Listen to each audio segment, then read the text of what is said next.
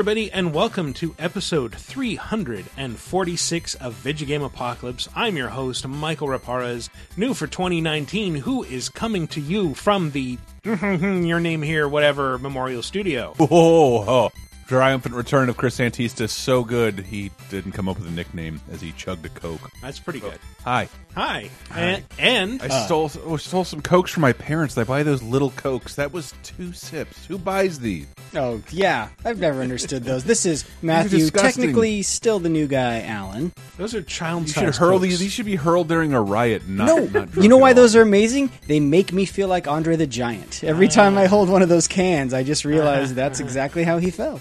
And Thank you special very guest. much, Matt. And special guest, Leif, thank God 2019 is over, Johnson. And Almost, yes, not quite. We've still got a little bit of this to ring out. Don't remind me. Yeah, they're still releasing games. Oh my God! What the hell's wrong with these people? And they're good games too. Don't they realize we're podcasters and we have to do Game of the Year Yeah, things? they should just be churning out crap at this point. Just last-minute holiday gifts, not good games that everyone wants. Come on. I know. Don't they know we already recorded our movie of the century podcast? Yes. Like we didn't even wait for the last 2 weeks. We can't put out a new movie of the century. Yeah, it's going to be a fun show tonight.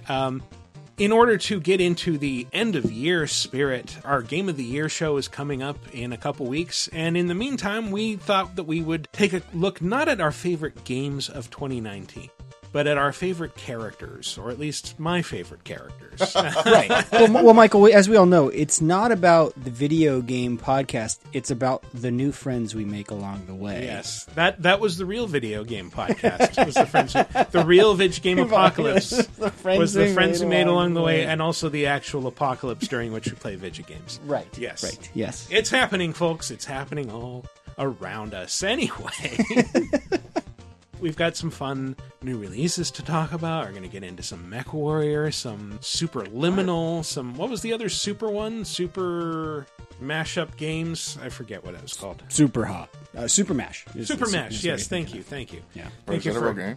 That's a an real. actual game. It's several games. It's whatever game you make of it, as we will talk about during the releases. Ah, yes, we will. We will dive into our favorite characters of the year right after this. Would you like exclusive bonus podcast commentaries and more from the LaserTime crew? Then we strongly encourage you to support this show on patreon.com/lasertime. It supports not only this show, but all the rest of the LaserTime network. You'll get commentaries, play games with the hosts, see exclusive videos first, and receive an uncut weekly ad-free podcast bonus time. Speaking of which, here's a quick taste. Like I just saw the TV movie of It for the first time like a few years ago. Never seen it The before. TV movie. Yeah, you obviously didn't rent it when it was on like 2 giant VHSs because it's really long. It was aired over 2 nights in like 1990, and that's why it's like it's at times it's like a really straight horror movie, then other times it like really pulls its punches because it's airing on like ABC or some shit. And, That's where I would always watch it. It would just play on cable TV. yeah, and I saw that and I was like, I really like this, except for the adult parts. Why is that there? Yeah, that was. Yeah. So when I found out they were splitting the movie in 2 to the adult parts, I'm like, that's a terrible idea because like this is the dumbest part about the entire story outside of the kid orgy in the book. Yeah. So watching chapter 2, I mean, I like Bill Hader. Yeah. But the pacing sometimes felt off, and it wasn't really scary. Oh, and let me say this. I walked out of that movie and still think I enjoyed the fuck out of it. I had a great time. Oh yeah, I grabbed my friend's arm, his son's arm. We had a great fucking time. But I also, on further reflection, I'm like, was that terrible? And was that a horror movie? It was not good. It was fun. Get Bonus Time, a weekly uncensored and commercial-free podcast every Tuesday, starting for just $5 on patreon.com/lasertime. And we're back to talk about what? The best new characters of 2019. Yes, according to us. Or according We're talking about Super Mash Liquor. that too. We can get into that in the second segment. Super Mash for when you just want more of Hawkeye and Radar. Yeah. Super Mash. I'm 16-bit now. That was his Alan Alda, folks. It was bad. It sounded a lot like my Howard Stern. Yeah, going over favorite characters that were introduced in new games this year, and realizing like I definitely have some types here that we will explore, beginning with Number 5. Have you ever killed Nazis before? Listen, ma'am, we were born to kill Nazis. Tonton Saint-Jacques, born to kill Nazis. We ain't kill no Nazis. All right, Arthur, they don't need to know that. Very well then. I may have an assignment suitable for 2 Nazi killers such as yourselves. Ah, yes. The protagonist set of twin siblings from Wolfenstein Youngblood. Yes, Jess and Sophia Blazkowicz. Yeah. And the reason I said protagonist is because I had a favorite, but they were antagonists from Far Cry New Dawn. Ah, yes. They were also pretty good. The twins. The twins, as yes. they were known. The leaders of the Highwaymen. But you got to spend a lot more time with these twins. And I think the best appraisal of them, well, like, before I get into the best appraisal of them, you know, they really tried to flesh these characters out. Like, it would have been easy to just say, like, yeah, they're the kick-ass daughters of B.J. Blazkowicz. They're tough as hell. They're going to just kill fucking Nazis. Hell but yeah. they spend a lot of time at the beginning of the game just kind of detailing, like, how they were brought up back home in Texas, liberated America. They sort of developed one of those secret twin language things where they just start talking in in-jokes. And in their case, it's a series of books that they like about these two guys named Arthur and Kenneth. Screw this. They won't look for him. No one ever does anything. Losers. We gotta do something. What would Arthur and Kenneth do? They're characters in a book, Jess. I know that, asshole. I'm thinking out loud. Now, Arthur and Kenneth is actually a reference to Arthur Kenneth Blaze, or Blazkowicz, the father of Commander Keen in the alternate universe where Commander Keen exists and the Nazis presumably didn't win World War II. But, their dad disappears, and they discover a secret compartment in their attic, and they get a lead. That's your lead. He's in Paris. You know, if we say something, they aren't going to do jack shit. Well, I guess it's just up to us then. I say, What time is it? I think it's time for Arthur and Kenneth to balustrate this sticky wicket. Fuck yeah! You guys are weird. Language, Blazkowicz I get the is. Beavis and Butthead. Yeah, so that appraisal I was saying earlier, I think it was Dennis Farrell of Something Awful who described them as female Beavis and Butthead. That is absolutely 100% what they are. I see. That whole game is just them bantering about what's going on and laughing at each other. But before that tone is set of just like gleeful, we're going to massacre the fuck out of everything, there's a lot of hesitance. Like they said in that first clip, they ain't never killed no Nazis before. And the first time that they do have an opportunity to kill a Nazi, they get really scared. Man, are you crying? I'm not fucking crying. Little nauseous is all. You gonna flake out on me? Hell no. Well, let's go then, little Miss Blazkowicz. Just do what Mom and Daddy would do. And Jess, the dark-haired one, attacks the Nazi with a shovel, and he gets the upper hand and points a gun at her. And just when you think the shit's about to hit the fan, his head explodes.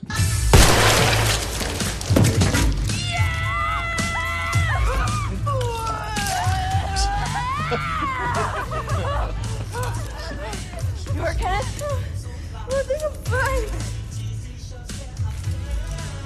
Oh my god. Oh my god, I got his brains in my mouth. Water, give me water.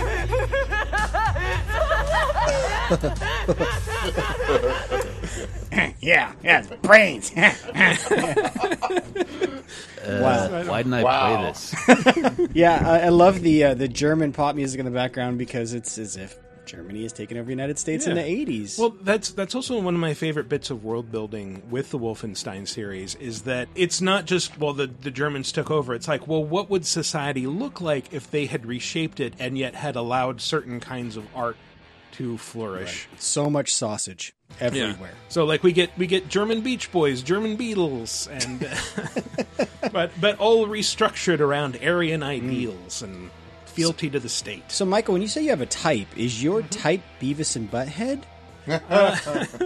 Well, as you will see in this, my type is Texan badass women, and I know what else. And twins.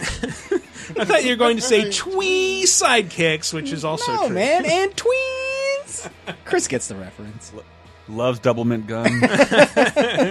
Yeah, that's what it was. Definitely sounds like one of the sisters is leaning into the accent a little bit more than the other one. Yeah. So I didn't notice that. So, Leif, as a Texan, what's your take on their accents? Like, how much can you tell if they're faking?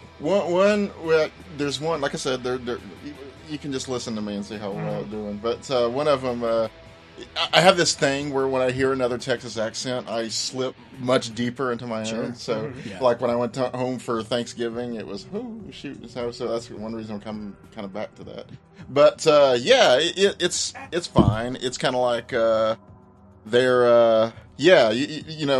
kind of has that more modern one where they're, they speak kind of like, not quite a full accent, but it's there in a way. And I like to usually think that that's the way that I am. But, yeah. It depends. Right now, it's coming Whatever through. you say, man. Yeah, whatever you say. All right. But it's not, I can tell one where it is probably is fake, but it's not as bad as some are. Yeah. My favorite part about that was her retching and throwing up after killing one Nazi in a game where you then proceed to kill thousands of Nazis right after that. As you know from any popular fiction, you only get sick after your first Just kill. the one, yeah. Everyone after that is easy. Yeah, right. Yeah, you just got to pop your cherry first. But I love that take of her vomiting and going like the yeah. Definitely sound like they might from East Texas. I'll say that. Yeah. But yeah, I found this game super fun. It has one flaw, and that is that the checkpointing. Is that like you kind of like you and your co-op partner have a certain amount of lives, and once you run out, it's just like, okay, we're just going to kick you back to the start of whatever area this is. So like if you are on a boss and you get killed, it's like, oh, well, do the whole mission over now. Oh God, I hate games like that. Yeah. Going through a bit of that on Control right now, actually. Oh, really? See, I never got to play that, and I hear such great things about that. I just feel like basic game design nowadays is you put a checkpoint right outside the boss room. Please do that. Yes, always do Souls. Even if I'm just going to... Why is every game the first Mega Man? Come on. Yeah. Even if I'm just going to throw myself at the boss over and over again for the next 5 hours, just put a checkpoint. Yeah, don't make me walk through those 3 hallways. There's nothing in those hallways. Anyway, well, I did say my other type was twee sidekicks, and... Number 4. Yeah, I'm okay. I'm looking for someone. No, not you. I'm searching for a Jedi, I think. Hold on. You know the Jedi? What do you know? Wait, hold on. How is that only number 4? It's Baydroid 1? Is this what this is? It's B.D. Wong, famous actor. BD1. I just keep wanting to call BD Wong because I love him on Mr. Robot, which is also a show about robots, I presume. But no. BD1 is They're called droids in this universe, Michael. I know. I know. BD1 is the tiny little droid that you meet at the beginning of Jedi Fallen Order. Yeah. And he quickly becomes absolutely indispensable. Hey, BD! Help, please! Stim, BD! Yeah, he rides on your back, he dispenses healing items, and the lights on the back of his head reflect your health level. He gives you a map, too. Yeah. Oh, that's true, yeah. Yeah, he's also one of the most adorable little tiny droids. He looks like a cross between the batteries not included robots with perhaps, let's say, Johnny 5 or the robots. Ed 209. Or the droids from Star Tours at Disneyland. Yeah, He's kind of got a little bit of that going on. And he's kind of got the personality of a very enthusiastic terrier who's also extremely smart and understands English. So we were talking about a little bit about He's a droid you wear like a parakeet. Yes, exactly. Well, we were talking a little bit of this more, like I had my skepticism about where, that Disney and, the Star Wars franchise had planned, all the craze over the Baby Yoda and stuff like this. But the very fact that BD-01 exists, it's almost like, we're going to lean into this little cute sidekick thing, in a way that we haven't quite before. I mean, there was R2-D2 and stuff, but this is, it is cute. Yeah. And, I'm going to say also that I like, you were saying how indispensable he was. I like that in case you forgot about that, they take him away for a mission. Yeah. And so you actually really miss BD-01. Yeah, well, it's sort of like, have you ever had to take your phone to get repaired and you're without your phone for a day or two? That's a good point. It kind of felt like that. Like, oh God, here's this thing I didn't even realize I missed, and I super miss it now. Where's my Google Maps? I did. I remember it was when I was in the car and my SIM card died, and like, oh, that sucks. I'll look up a local AT&T store. Yeah. You have to kill that reflex. So I had to pull into McDonald's and log into their Wi-Fi. What world was? But I don't know if I'd even remember this character's name, but it's like he says it every time he refills his health. Yeah. BD-1. You're right. It was funny when I saw that on there. I didn't realize I could not remember his name. I felt bad. I kept wanting to say BB, but that's the one from the actual movies. Mm-hmm. And so that's a really good point. That as cute as he is and as essential as he is, I didn't remember his darn name. Well, I'll never forget because it sounds so much like BD Wong. So yeah, and Diana walked in while I was playing it, and like BD-1 Stim. Did he just say BD Wong? He did. He loves Law and Order. This guy. Yeah. And I love that Diana understood the droid. It makes her truly part of the Star Wars universe. Yeah, absolutely. But yeah, stay positive, BD. The Jedi whose trail you're on doesn't even know how right he is. In this droid, you will find everything you need to succeed on this journey. Mostly a bunch of stims. Yes. Yeah, exactly. A lot of drugs in this droid. You need them all. We must differentiate ourselves from flasks from Dark Souls. Please say what you're using every time. Call it a stim so we don't get sued. Don't worry, it's not addicted. It's the cheapest drug there is.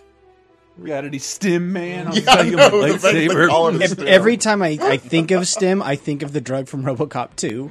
Yes. Like this little tiny thing you crack open Nuke. and nuke right in your neck, man. It's a good thing that Cal Kestis, like old Jedi, is a highly, highly accomplished droid mechanic. Well, this comlink is busted, but this should help you get moving for now.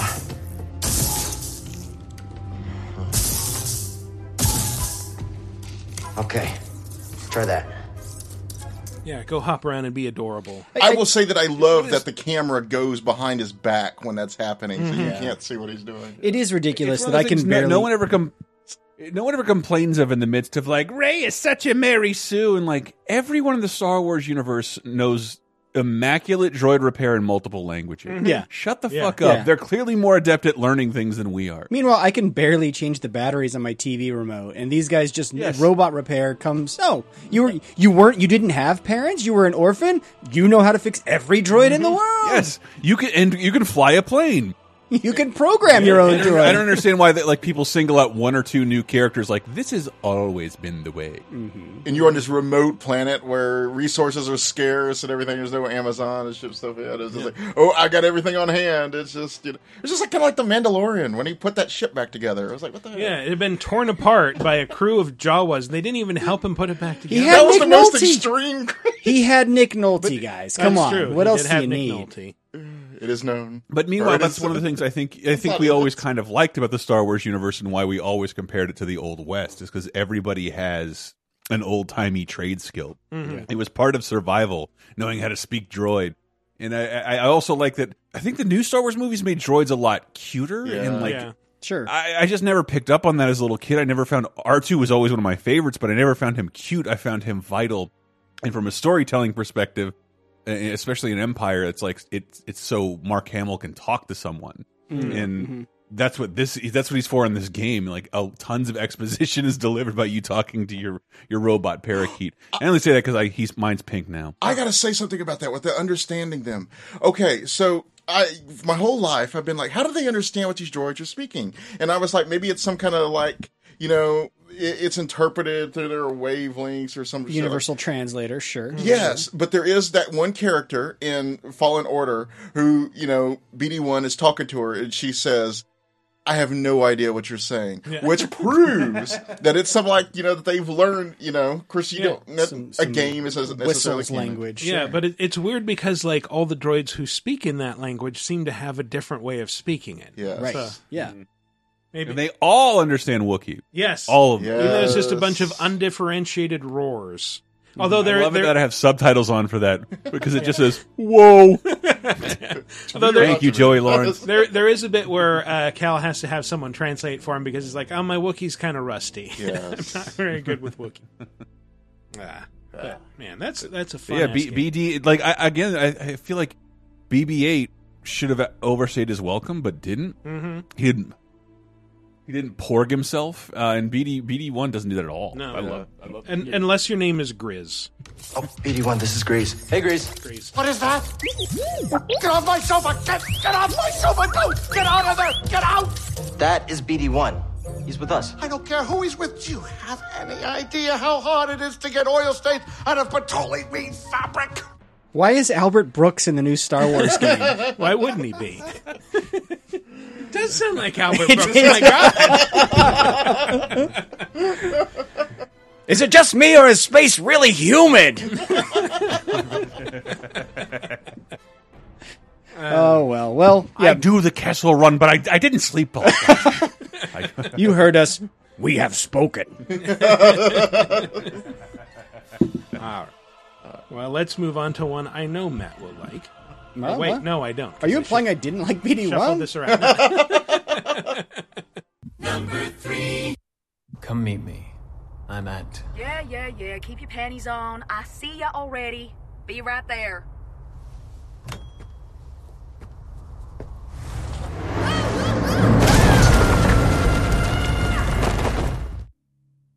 Who's this? That's Nico. Yeah, it's Nico from Devil May Cry 5. Kid from the beginning of the X-Files movie? I haven't played this. Now, Nico is the...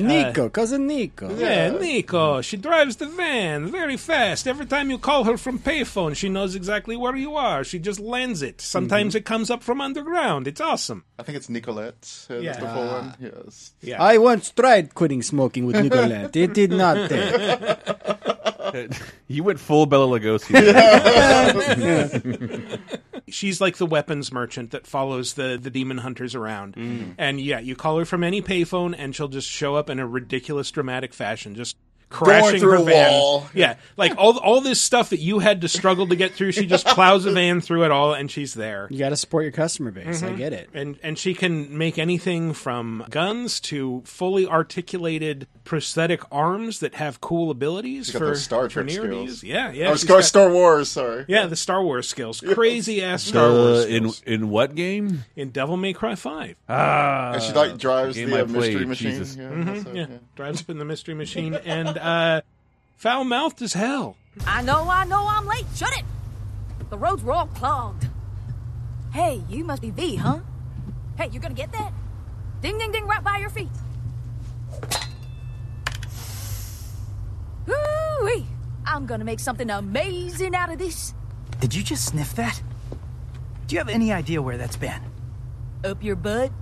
She's right, it has been up his butt. Millennials. She comes from a line of artisans. She is actually the granddaughter of the woman who designed Ebony and Ivory, Dante's signature pistols. Right. Yeah. And she aspires to live up to her grandmother's example. So you're an artist now, huh? Yes, I am. Got any questions, little chicken?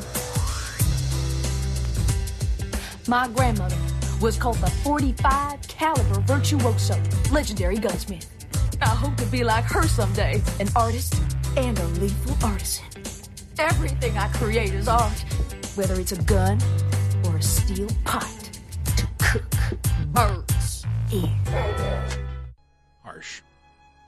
He's talking to anime a bird incidental this whole time. music. Yeah.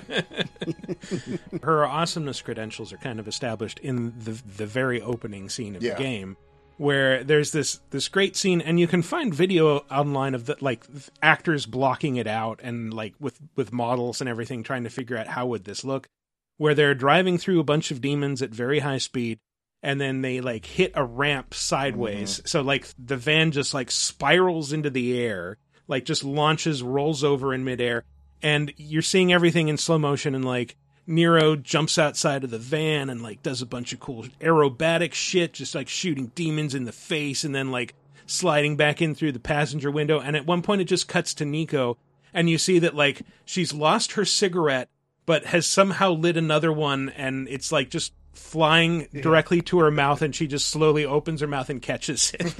That's how she responds to a disastrous crash. Right.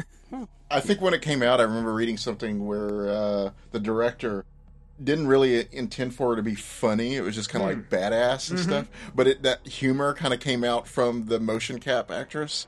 And so they worked with it. And I always thought that was a cool story. Am I making this up, or wasn't this the game where it was like a bonus feature? They showed the animatics or the actors. That's like, what I was talking out about. the scene. Yeah. So, but I think it was in the game. You can turn that option on. Really? Yeah. That's interesting. I didn't know. Yeah, I think I saw that video on Twitter, and I was like, whoa, this is kind of cool. Yeah. And seeing that, like, actors just pretending to jump around and acting out this ridiculous shit. But she also has a softer side that manifests toward the end of the game. All I'm saying is, tough guy, it's okay to cry if you want. I'm not crying. Devils cry. I'm not gonna Chickens cry. Will you Meow. shut up? Will you Puppies stop cry. it? Look at you. Why don't you Nobody's cry on my crying, all right? shoulder? Stop Come saying on, cry. on my shoulder. I know you You wanna. say cry again. Devil may cry. Fuck. You said it. And people hated Dante and DMC. That's some bullshit. Yeah, why? I'm a DMC fan. So am I. You're so amongst friends. Yeah. Yes. But she's kind of part of Nero's faction. Like she works most directly with him, and and I think what it was is that they had talked about including Kyrie, his girlfriend, from Devil May Cry 4, but they decided like this doesn't really seem appropriate to her character, so we're just going to create this new character with this new backstory, and well, Nico was born. And for some reason, in a video game, whenever you need a mechanic or an arms dealer, a Southern woman tends to do the trick. I don't know what it is. Does this sound like she's trying to do a Texan accent? It's so exaggerated that as a Texan, I would call it something more like Alabama or something like that. Yeah, but that could be. But the thing is she actually pronounces her R's. See, I'm getting into linguistics here, and that's a Texas thing. Ooh. So fun fact, if you want to do a Texas accent right, we actually say our R's, whereas the rest of the South, they do like that Civil War and stuff like that. So we actually say our R's, and she's saying that. So there's that. In Tennessee, too, does that, too. Could be like Oklahoma, maybe, north of Chris, you getting any Floribama from this? Oh, God. Nah, not so much. Panhandle. Yeah, I do like the. Oh, sorry.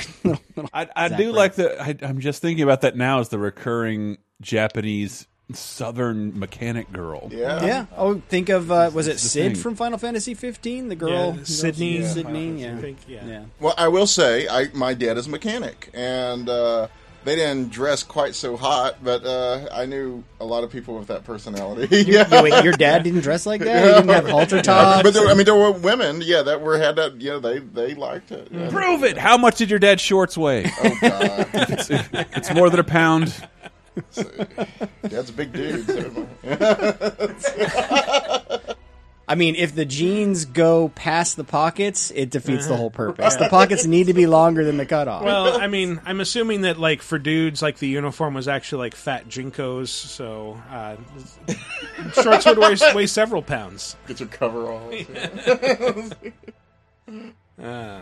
Anyway. Number 2. We've made astonishing discoveries, authored studies of grave importance, and in all this work, there is one thing we know, and that's how little we truly know. Rest assured, we're committed to keep pushing the known laws and borders of reality, and to make the Bureau proud. So, welcome. Assuming you have the necessary clearance, and do follow the safety protocols. Read the manual. Otherwise, bad things will happen. This is Dr. Casper Darling. Yes. In Control. I was going to say, is that a Control? That is in Control, and this actor did an amazing job. Because throughout, Remedy's sort of known for having little TV shows and other things you discover in the game, and throughout Control, you will stumble upon a series of research videos of Dr. Darling recording himself and kind of explaining what has been going on. But the actor playing it he does such a great job. The early videos start off as pretty self-assured and very excited about these discoveries. And by the last few videos, he's literally sitting in his underwear, like crying and sweating. The guy just does an amazing. He's actually nominated for. He might have won by the time you hear this in the Game Awards as best performance. But I just love it because it's like it's live action too, but it doesn't take you out of that game, which is obviously not a live action. It still like feels like it fits in the universe very, very well. I mean, I'm not very far in, but does he ever appear as an in-game character? I have not seen him yet. I'm still trying to beat the game before Game of the Year, but I have not encountered him personally, just through the videos. So when you watch the videos, are you seeing it like through a screen in the game? Sometimes they're projected. Sometimes they're on TVs. Sometimes you find a tape and you open it up and it just like pops open like a video file. That's cool. It's always in world, and I think once you've seen it, you can then go in the menus and rewatch stuff. Yeah. I think you're right, but yeah, the tapes, a lot of them, especially the earlier ones where he's happier, they have a distinctly weird, like, mid-century, like, maybe 70s, 80s, like, Dharma Initiative kind of feel to them. Oh, yeah. Just look at it. 8 inches wide and capable of storing a whopping 80 kilobytes. Stolen by our friends at the CIA, the disk held the launch codes to Soviet nukes. This is not the disk, of course, but one exactly like it. A perfect fusion of concepts vibrating in the Cold War era collective unconscious. A receptacle. It is a receptacle for dangerous energies to hone in on. And they did. Yeah, I'd apologize for the sound quality, but that's how the game sounds. Yes. Yeah, well, I mean, he's holding an object of power, so it could just be messing up the signal right there. Yeah, he does explain objects of power. It's an object of power. OOP. Oops. It's an oops. OOP. Oop. Yeah. Yes. Not to be confused with altered objects. Very different. Mm-hmm. Oh, wait, so is this live action? Yes. Yeah, they're all live action. Oh, cool. Yeah. There's also, in that game, a live action puppet series that you'll stumble upon where it's clearly like people in the... I forget, they're not the FBI, but it's like their equivalent. It's the Federal Bureau of Control. Right. They're clearly like trying to indoctrinate or educate some people, so they have like a little mini puppet show, and it's very annoying and creepy, but very hilarious. Yeah. Well, I love the plot of Control kind of like throws you off base almost immediately because the Federal Bureau of Control is this like extremely shadowy secret government agency, and they immediately welcome you with open arms, and they almost seem like if you're here, we're very open with you and we're very friendly. Yeah, to the point where it starts to have a little bit of that Twin Peaks thing, like, oh, maybe I'm not seeing everything that's going on, because this is spoiler of the first 5 minutes, but within the first 5 minutes, you come across the former director of the Federal Bureau of Control, and he has shot himself, and you pick up his weapon and immediately become the new director, and everyone just starts calling you director. Like the first time they see you. Yep. And They're like, then, oh, the new director. Yeah, and then once they learn you are... And the best part is, once that happens, all the pictures of the director around the building are you. Yeah. You're just automatically in the pictures. It's this whole game is a mindfuck. It's really cool, but they don't bother to explain a lot of that stuff right away. You have to keep playing to understand why. Yeah. And it's extremely surreal that like their office is this building called the Oldest House that's continually shifting. No one really knows exactly how big it is, but new things keep being added all the time. Like you said, Darling goes from initially being this very, I'm a very friendly, clean-cut, bow-tied scientist to the point where he's clearly disheveled, not wearing his tie, and just speaking in an exasperated way to the camera. Despite what you may have heard, HRAs are not monitoring devices. We're not tracking your movements or listening to your conversations while you're wearing them. We do that regardless whether or not you're wearing an HRA. That's what I love about it. He's just so honest, but you can just tell it's part of that culture. Yeah, the HRA is like this harness that protects people from the invading forces of other dimensions. Yeah. It's just so. I mean, he is the game's MacGuffin. He's what you're trying to chase and find and to try to really understand what's going on most of that game. Mm-hmm. So. I had a feeling this game was going to be like my biggest blind spot of the year. Oh, it's up there for me in Game of the Year material for sure. So does he really exist, or is he like Cave Johnson in Portal, where he's just kind of like in the past? That is an excellent question. Okay, I get it. Okay. Go ahead, keep your secret. Well, I actually don't know, but it could be. I'm several hours in. I'm near the end, and I still can't tell you specifically. So, gotcha. Yeah, but he does show up in a music video, which we will play the song from during the break. But before we get there, we have Number 1.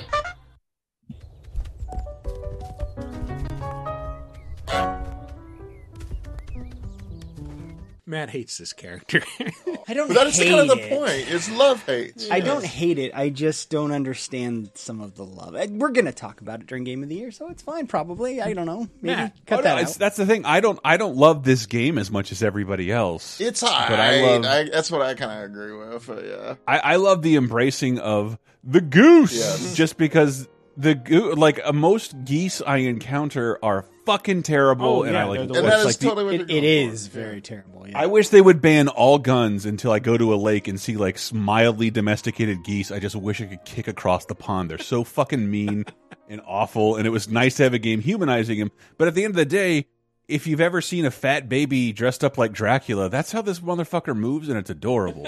They get that movement so right. That's one of the best things about it. They get that so right. the wing flapping button that so far has done nothing for me other than to flap the wings. I mean, it looks good. Maybe it makes you run slightly faster if your wings are extended. I don't know. I thought it was maybe you'd scare people easier, but no. Maybe. But yeah, Honk does it though. Yeah, I did tell you, Matt, there's only one part of this game. So the premise of Untitled Goose Game is you are a terrible goose in a lovely picturesque countryside village somewhere in England or possibly Australia. I'm not sure, but the developer's Australia. Yeah. It looks English, but that's beside the point. Your entire goal is to move through this town and fuck with people as hard as you can. You have a series of missions and tasks that you are supposed to accomplish in each area.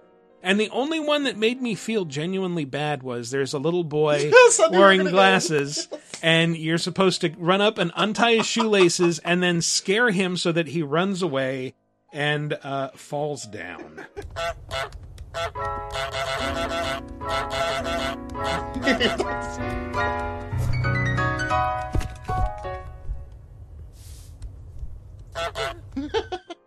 Right, yes. When he falls down and his glasses fall off and you replace them with other glasses. I use sunglasses. What about yourself? No, I think I found like a pair of different prescription glasses at the store and brought those over. But this isn't even the worst part of that with the boy. No, there's lots of stuff you need to fuck with the boy. Okay, so part of that same little sequence is you have to steal his little plane away from his him. Toy plane. So you take it over to this like antique saleswoman, and so you put it. He has to buy his plane. You make him buy his own toy back.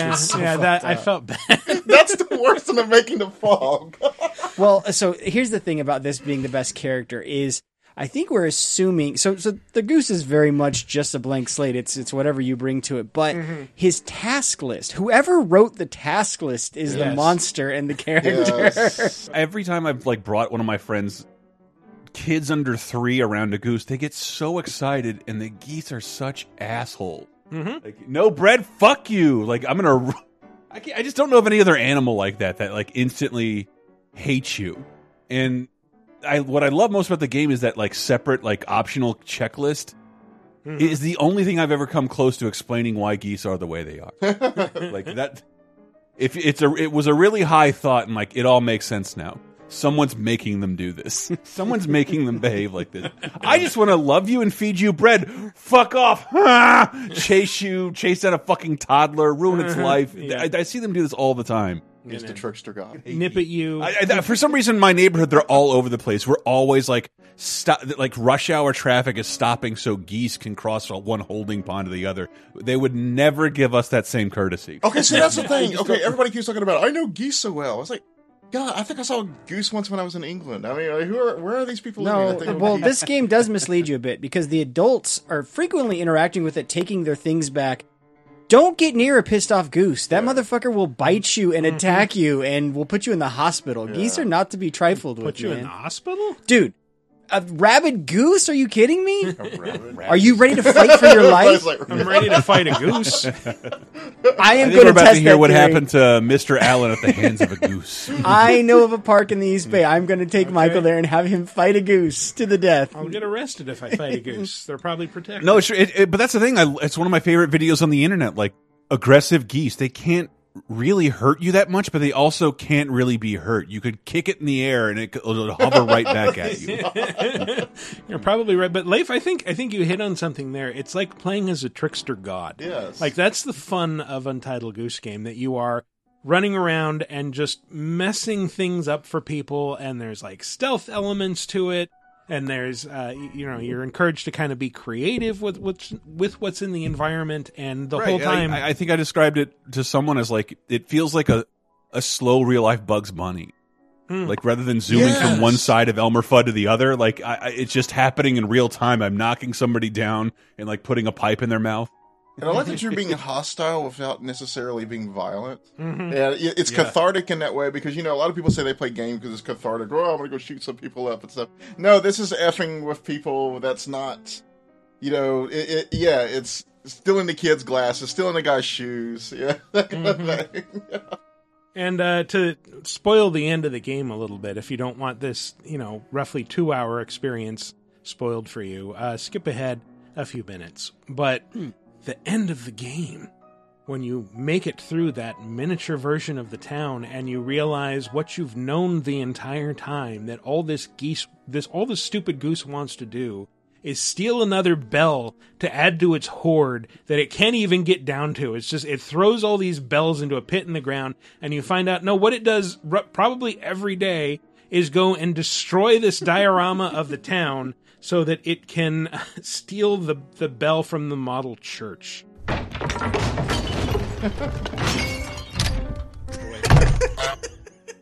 That was the wrong sound. That was the goose. The one time the goose goes into a house. This is the goose breaking a chair on a podcast. It was like so expected. I was like, yeah, that sounds right. I do kind of want that mashup now of Michael breaking the chair with a honk at the end, or Henry falling through a door and then honk. We'll save that sound for the Game of the Year show coming to you in 2 weeks. Get ready.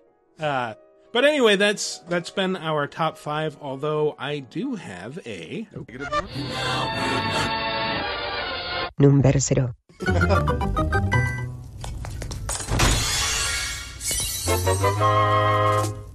I mean, this is not a new character, but it is definitely a new take on an old character. Amiibo Link. Amiibo Link. Okay. Link in the new Link's Awakening is the most adorable fucking thing I have seen ever.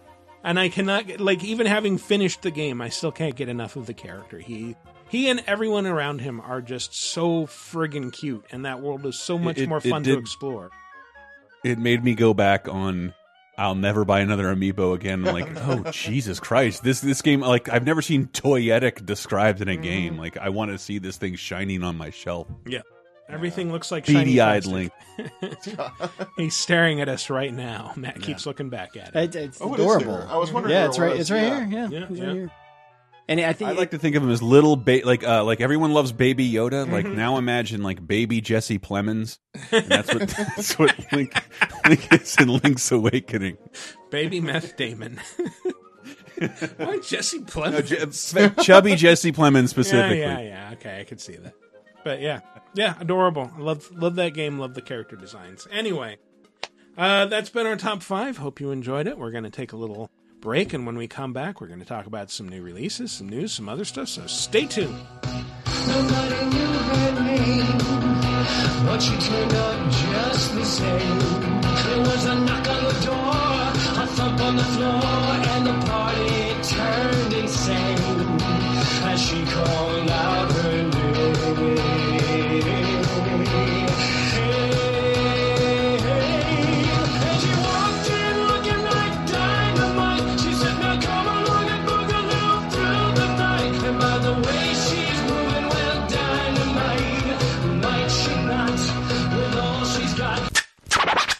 Let's get scratching. Is the world of today getting you down? Well, then why not check in on some of the good stuff that happened this week in movies, TV, games, and more 30, 20, and 10 years ago this very week with our show 30, 20, 10. Here's a clip from 1999.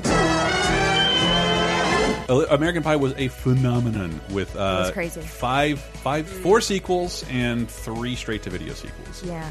But American Pie is all about guys trying to get laid, especially through the eyes of Jim, Jason Biggs, who I think is actually pretty fun. I like that. I've always liked Jason Biggs, and I can't even remember what the pie scene is because Oh, he fucks it. No, yes, I recall.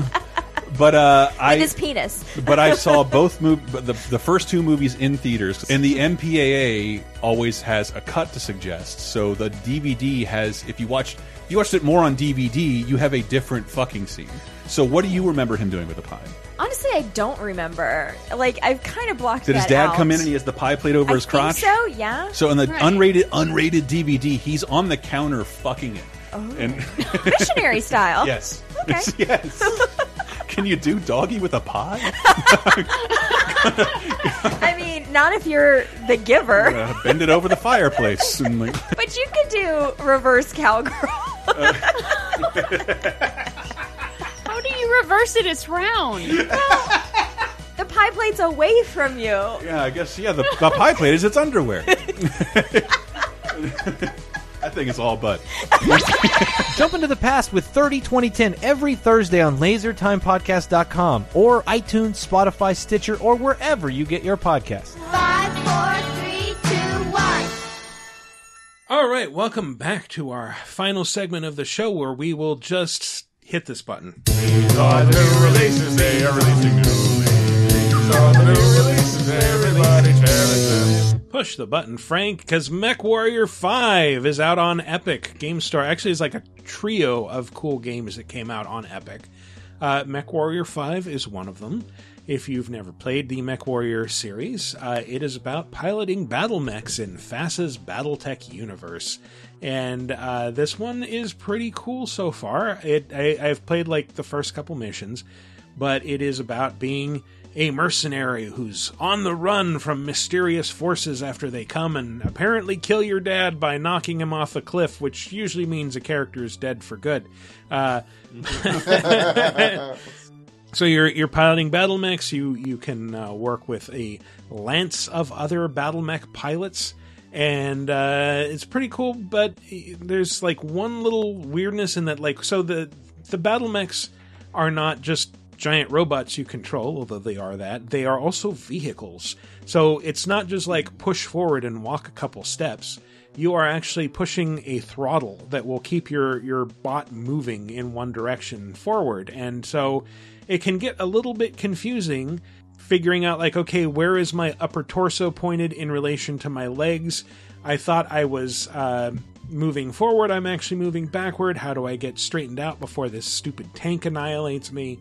And they are tanks, yeah, basically. So that makes sense. Mm-hmm. Yeah, tank controls, and like your first enemies are tanks. Like it takes a little while to work up to actually fighting other mechs, because in this universe, mechs are not a rare thing exactly, but a very expensive thing. So, you know, it's a little rarer that you'll meet them. But yeah, I mean, we're trying to find billions of dollars to build a damn wall. Now imagine a giant moving attack robot with nuclear weapons on. Yes, with armor that can stop a nuclear missile, apparently. But yeah, you can, like, you're encountering all these settlements and towns and things that are mostly abandoned, but like you can just charge right the fuck through them. Everything in your path will just explode, whether it's boulders or buildings or whatever. Just, and you can even, like, if you're fighting a tank or a smaller enemy, just stomp on them. That's it. Yeah, that's all you have to do. Yeah, love it. Awesome. Mm-hmm. And you also have to like choose contracts and repair your mechs in between missions, and Sure. that costs money. So.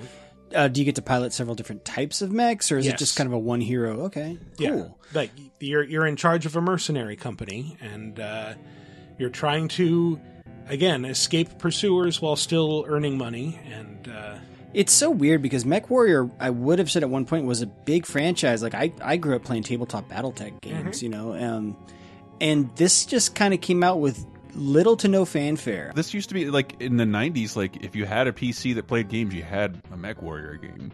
Who made it? Piranha Games. Piranha Games. But yeah, I think FASA, the original owner of BattleTech, got bought out by Microsoft at one point. I think And Microsoft Shadowrun. might have sold them off. Yes. Yeah, at some point, I want to say like WizKids might have bought it. It has changed hands many, many, many times. Yeah. WizKid, and this just in, I have nowhere else to say this, but this is a video game podcast. But this is so dumb. I was like in the break, I just clicked on Instagram, and my sponsored ad was an Amazon ad. You know, where they show you a bunch of products and like shop now. It was, and you know how they tailor those things to you or what you just last looked at. I guess. Oh boy. Mine was a 32 gigabyte Wii U deluxe set, and I'm like, what? Why now? And I clicked on it twice, and I crashed the app. So I'm like, fuck this. Let me go see why Amazon is so desperate to advertise the Wii U to me. Do yourself a favor and look up Wii U consoles on Amazon. I'm seeing the deluxe unit right now, new from Nintendo, $799. If you want one with new Super Mario Brothers U, $850. The Nintendo Land bundle, $800. What is going on? Why is the Wii U already fetching like slow Virtual sales Boy equals price? scarcity, Yeah. and scarcity equals high prices. These are like first party sales on Amazon. $800 for a Wii U in 2019. Somebody tell me what's going on. Well, the thing with Amazon is its first party sales usually, like if it doesn't have it in stock, it will default to whatever the most prominent seller is. Yes. And so what I think this is very optimistic speculators hoping to cash in on recently minted nostalgia. This is for sale by Nintendo. Only 3 left in stock. $350. The cheapest one you can get is Mario Kart 8 pre-installed for $750 from Nintendo. So, Chris, let me Are explain. you sure it's not spelled Nintendo? Yes. I will explain a concept to you called supply and demand. See, and what's happened there is it's not necessarily that demand is through the roof. It is that supply is almost non-existent because no one is making Wii U's. That's the question of the week. What's your Wii U doing? Collecting dust like all good Wii U's. It's 3 a.m. Do you know what your Wii U is? Every once in a while, I load it up and load up Super Mario 3D World and think like, man, I really should have given this more of a chance, and then I don't play it again for a year. That's probably Love more than that most game. people do. Yeah. But it's certainly not playing MechWarrior 5 because is that PC exclusive? It is not only PC exclusive, it is an Epic Store exclusive, apparently, for now. Nice callback. But yes, good callback. Also on Epic Store, Superliminal, Yes. which you might have noticed was shown during the Sony State of Play. Yes, it was. It's on PC now, if you want to play it. Yes. It is a really neat Portal / Stanley Parable-esque game. That looks cool. Where you are... Like the conceit is that you are in some sort of dream therapy where they create a simulation in your dreams, and like there's a computer talking to you, and it's just like, oh, we've suppressed the ability for you to wake up when realizing it's a dream. For example, I just told you it's a dream and you didn't wake up. And the neat thing about it is that it constantly plays with perspective. So like if you pick up like a small chess piece, it's and you like hold it up to the ceiling so that it looks like it looks like it's all the way up there, like 30 feet in the air, and then you drop it and step back, it will fall 30 feet and become huge. And you can also like just grab something and walk it into a wall, and it will shrink as because it's tiny against the wall. And you can use that to solve puzzles, to get around, create walkways and platforms and things. And this being a Portal-inspired game, the simulation starts breaking down pretty early on. Like, you find boarded-up doors, and it's like, okay, what happens if I go in here? And like, oh, you're told, please use other door, and don't go in here, this is dangerous. And But then you keep finding, like, oh, there's... the walls of these simulation chambers are easy to like just knock down with this piece of cheese that I just made gigantic. And now I'm going to walk back and there's like a warehouse back here with a bunch of doors and a loading dock. Why does a dream simulator need these things? You know what this game looks like to me is, you know the hallway scene from Willy Wonka and the Chocolate Factory? It's like that come to life. It's forced perspective, the game. Mm-hmm. Yeah, totally. Absolutely. So you don't lick the walls. I got different hallway. Different hallway. Yeah, shrinking several hallways. Different tree. And Super Mash is a game about mashing up different genres to randomly create new games. And much like Superliminal, this was shown during Nintendo's Indie Showcase as coming to Switch, but it is already out on other platforms. PC. Yeah. So yeah, you and your friends work at a failing game shop, but you discovered this machine that if you plug in 2 cartridges, it can create a whole new game. Whoa. And so I've played it very briefly. I mashed up Metroidvania and Stealth, and I created a game where, like, I have to kill my doppelganger in 5 minutes. And so you go and you do that, and then it's like, yeah, you won the game. And you created Mark of the Ninja. Yeah, you're actually creating a bunch of mini games that are very brief, bite-sized experiences. Yeah, how does that work? Is that just all automated? Is it randomized at all, or is it? I think it's mostly randomized, and then you can you get these things called dev cards as you win games. That like, you can play this as a variable, or insert this enemy or this different goal. And there are different conditions, like the one that I played. Like, if you stand still for a few seconds, the timer will fill up, and when it fills up all the way, it kills all the enemies on screen. Oh, that's cool. Yeah. Because they were hyping it up like you can share your creations or get them out there, and I'm like, well, how do they do that? Like, how do you test for something like that if it's really like thousands and thousands of combinations? So, I don't know. Good question. Yeah, this one, we'll talk about it during news, but I am looking forward to it on the Switch, because it also has that retro aesthetic and retro vibes for the games. Yeah, it looks really, really cool. Yeah. And since we're such fans of Shovel Knight on this podcast, a bunch of new Shovel Knight content hit this week. There's a new campaign for King Knight, and there's the Shovel Knight Showdown, which is a 4-player battle mode. So, hooray. Go play that, I guess. And anyway. I think those are coinciding with the game might be coming to retail, like physical, like you can get it now on disc. So yeah, you can go with my physical Shovel Knight amiibos. There you go. Yes, more than one. Give me one. I don't have any actually. Just have that Link amiibo and a bunch of others. Looking at Metroid ones right now. Haha. Anyway.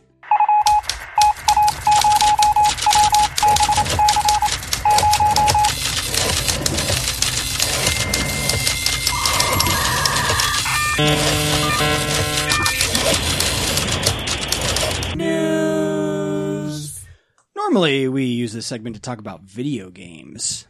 Although I saw a trailer this week that is basically a video game, which gives me a chance to use our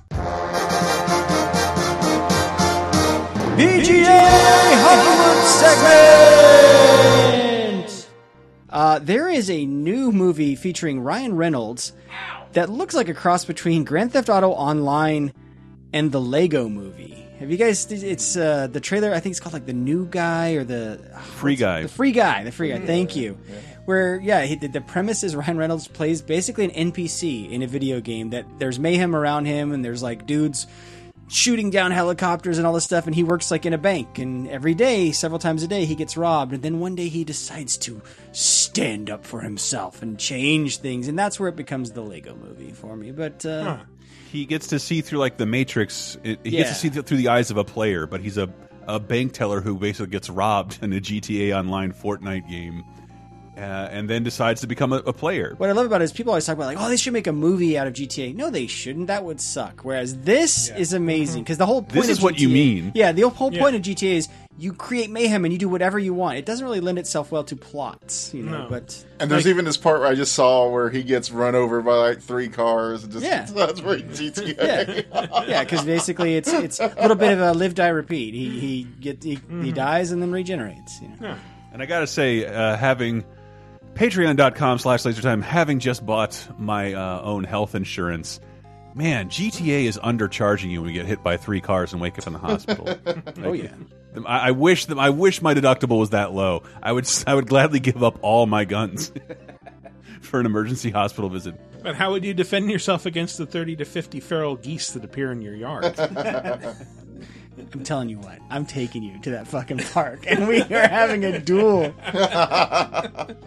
You guys want to see video of that? Patreon.com/LaserTime. There you go. Wow, Michael and Matt go to a park. Do I need to fly in? Who wouldn't want to see that?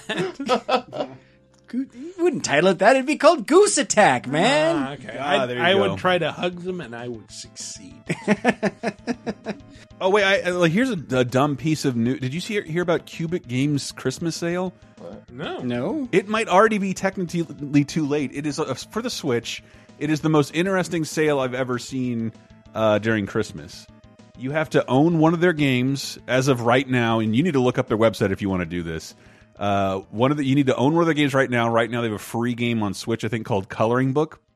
And every other day until Christmas, they're releasing up to 12 games free.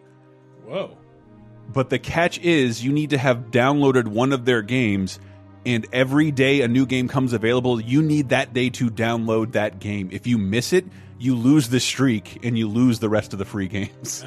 But all the games are discounted, so you can buy them again if you want to continue your streak because you miss a day. Does that make sense? It does. Yeah. It's fucking crazy. But remember when Nintendo couldn't put anything on sale, and now there's this weird thing. If it sees that you own a game by this company, you get to play in the sale. That's like some weird Rusty Slugger level shit. Yeah. Yeah, it's fucking crazy. But I don't know any of these games that well, but they're all charming. They look like charming takes on racing and platforming and other stuff. But competent game. But all you have to do is pay attention and set a schedule, and you can get 12 free games, like hundreds of dollars of free games. Nice. Damn. I thought that was fascinating. So yeah, if you miss a day, you might have to buy that game on sale to continue your free game streak. Neat. Well, you know what else is neat?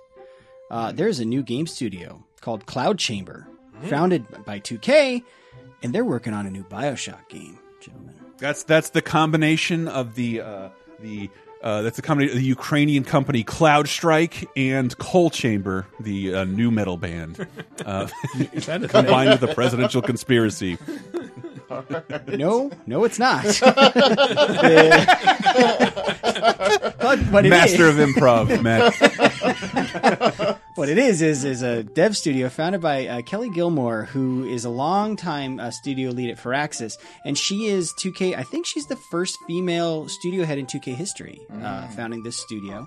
And this is one of it's been rumored that there have been many attempts at a new BioShock game from 2K, but the fact that this one was announced publicly kind of tells you it's probably pretty far along, although they did say not to expect it anytime soon, so it's still a few years away. I wish I knew what was happening internally at that company. Why did you feel the need to announce a game with no screenshot or name for no reason? Get people excited. That's years off. Some kind of there hasn't. Typically, if you have nothing to show, it's shareholder reasons. Yeah, right. Exactly. But that also means it's compensating for maybe something else that happened this year. Maybe a buggy wrestling game. I don't know. I need to contact Dave and see if he's working on BioShock. That'd be crazy. Oh, that would be crazy. But yeah, I mean, look, they've gotten very far. They've gotten so you shoot gun at Robot Man, and they just need a plot that is very deep and full of nuanced messages about politics and the state of humanity. My favorite Twitter discussion was everybody saying, "Where will the racist utopia be this time?" And it was like, we've done the skies, we've done under the sea, and people were like, in a volcano. In a volcano. There's always a volcano. There's always a lighthouse. It'll be set in the future past of a place called Florida. Visit fascist and what would happen in fascist America right outside of Disney World. The year is 2017. It'll be a bunch of Bitcoin people. Yes, probably. It'll be in a nation where we lock up children and separate them from their parents. That could never Some happen. dystopian future. Almost like this weird dystopian future where MLB The Show goes multi-platform? What? That's the craziest thing I ever heard, man. It is one of the craziest, I think. I was trying to figure out who broke this seal. Was it Microsoft with Minecraft? Yeah, I think so. Of putting kind of technically a first-party game on other platforms. But yeah, so I mean, if you think about it, it might have been Nintendo with Mario is missing on PC way back in the day. But no, you're right. Other than PC, cross console. So yeah, Sony went out with an announcement, basically saying that they've renewed their license with Major League Baseball. Okay, fine, very cool, great. And most people would assume, oh shit, that means baseball is locked on PlayStation. Because as part of this announcement, they said you can expect to see the game on other platforms. Then later that day, Nintendo tweeted a tweet of just a little baseball emoji. So you can imagine that probably means it'll be on the Switch. And then I think Microsoft did something very similar. So MLB The Show's coming to the other platforms. Sony and Nintendo working together after how many years?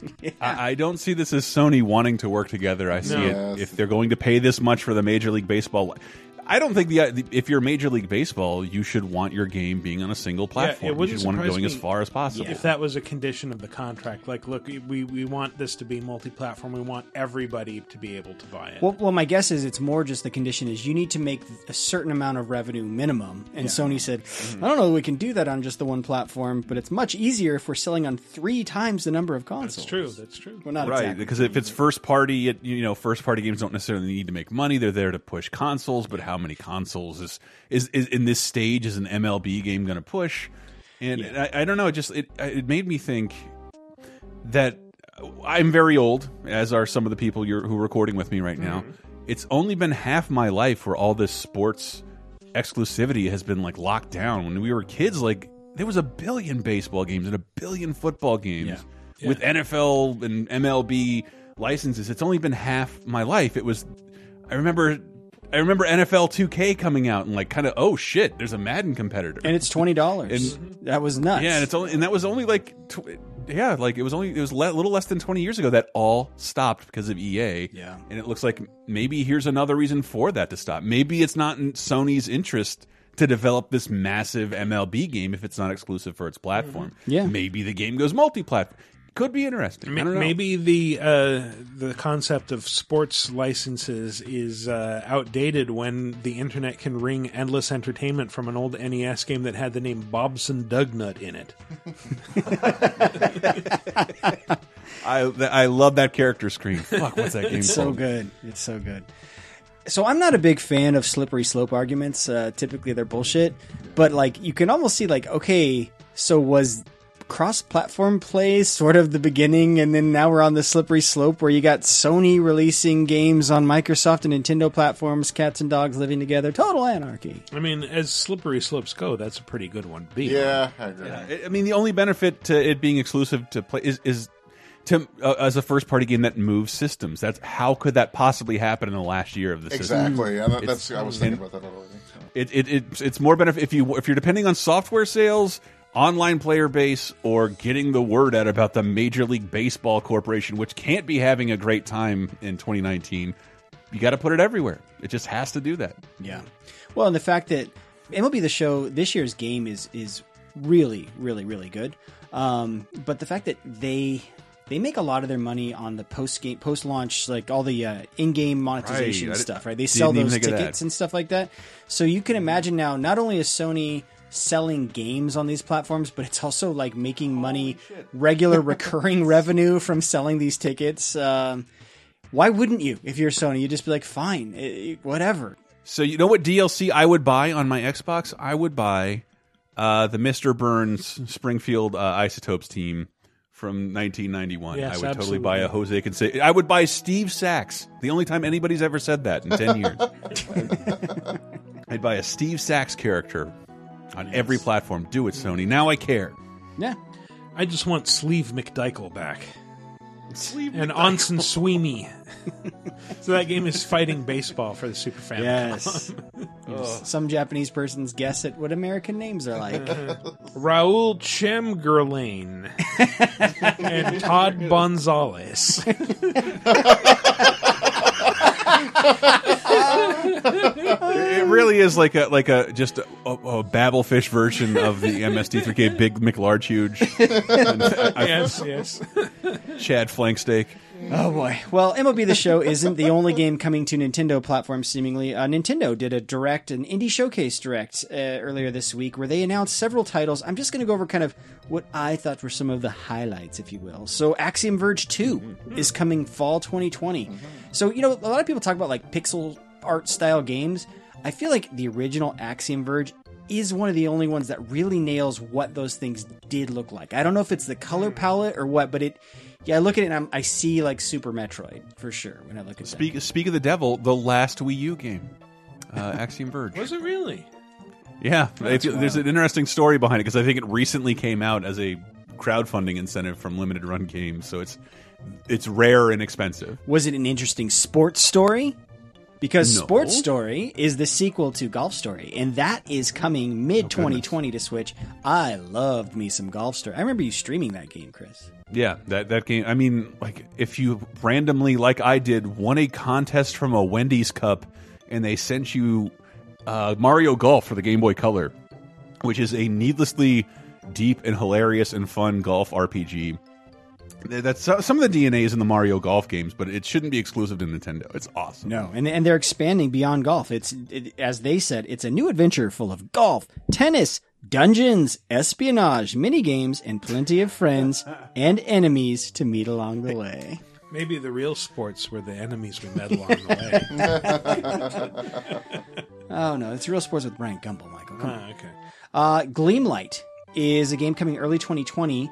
I love the description. Using a stained glass motif, this unique game puts players in the role of a sword. That's right, a sword, in a terrifying, sad, but warm story drawn in a beautiful, glassy world. It's from the developers of Bloodstained Ritual of the Night. Huh. That's Gleamlight. It sounds like that scene from Young Sherlock Holmes that gave me nightmares when I was a kid. There were a lot of scenes that gave me nightmares in that movie. I think that's one of the first Pixar scenes in that movie. Oh, yeah. It's early CG. Yes. So Super Mash was announced is coming to Switch May 2020. So if you don't pick it up on Epic Games Store, you can hold out until May and get it on Switch. Murder by Numbers. This one looked really cool to me. It's a timed exclusive. It is an... what do you call those interactive storybook games? It's a... Visual novel. Visual novel. But it has a twist. It's also a puzzle game. So it's got basically Picross puzzles. Huh. And now you're getting more interested. Okay. I see, Mike. Wow, it's barely a game. Oh, come on. It's like Zero Escape or something. I don't know. No. Hey, but I feel like, so of a lot of visual novels, like I can't really hang with them that long because there is so little gameplay. Yeah. But I feel like if you just like it, okay, so Professor Layton games are good examples. You just throw a puzzle in every now and then, and now I'm along for the ride. Danganronpa, just let me fire some bullets into a conversation. There you go. Truth bullets, not real bullets. And then final bit of news from that direct, Skatebird is coming late 2020 to Switch. And that looks like the spiritual successor to awesome. Tony Hawk meets Angry Birds. I don't know. It looks adorable. Tony Hawk, you say? Aha! See what I did there? Oh, sorry. Sony, not to be outdone. I feel okay. So I have a theory. Every time Sony announces a state of play, there's someone at Nintendo with their hand on a direct button that just hits the button because Nintendo stole all of Sony's thunder. Because the same day, earlier that day, Sony did a state of play and they had a few announcements, but they kind of got overshadowed by the Nintendo stuff. But there is some good stuff out of there. So the long rumored Resident Evil 3 remake was confirmed. Not only is it confirmed, it's coming April 3rd next year, so it's right around the corner. And it's going to include that multiplayer, formerly known as Project Resistance. It includes that asymmetrical multiplayer mode, and they're calling it Resident Evil Resistance. So that comes on the disc, and we're going to be playing that in 4 months, man. April 3rd is very, very soon. Yeah, I was looking at that group of characters that they had. It's like, are any of these the same characters from Resident Evil Outbreak? And then I realized, like, one of them is a dead ringer for Finn fucking Wolfhard. Why is he in everything paranormal? Why is that his thing?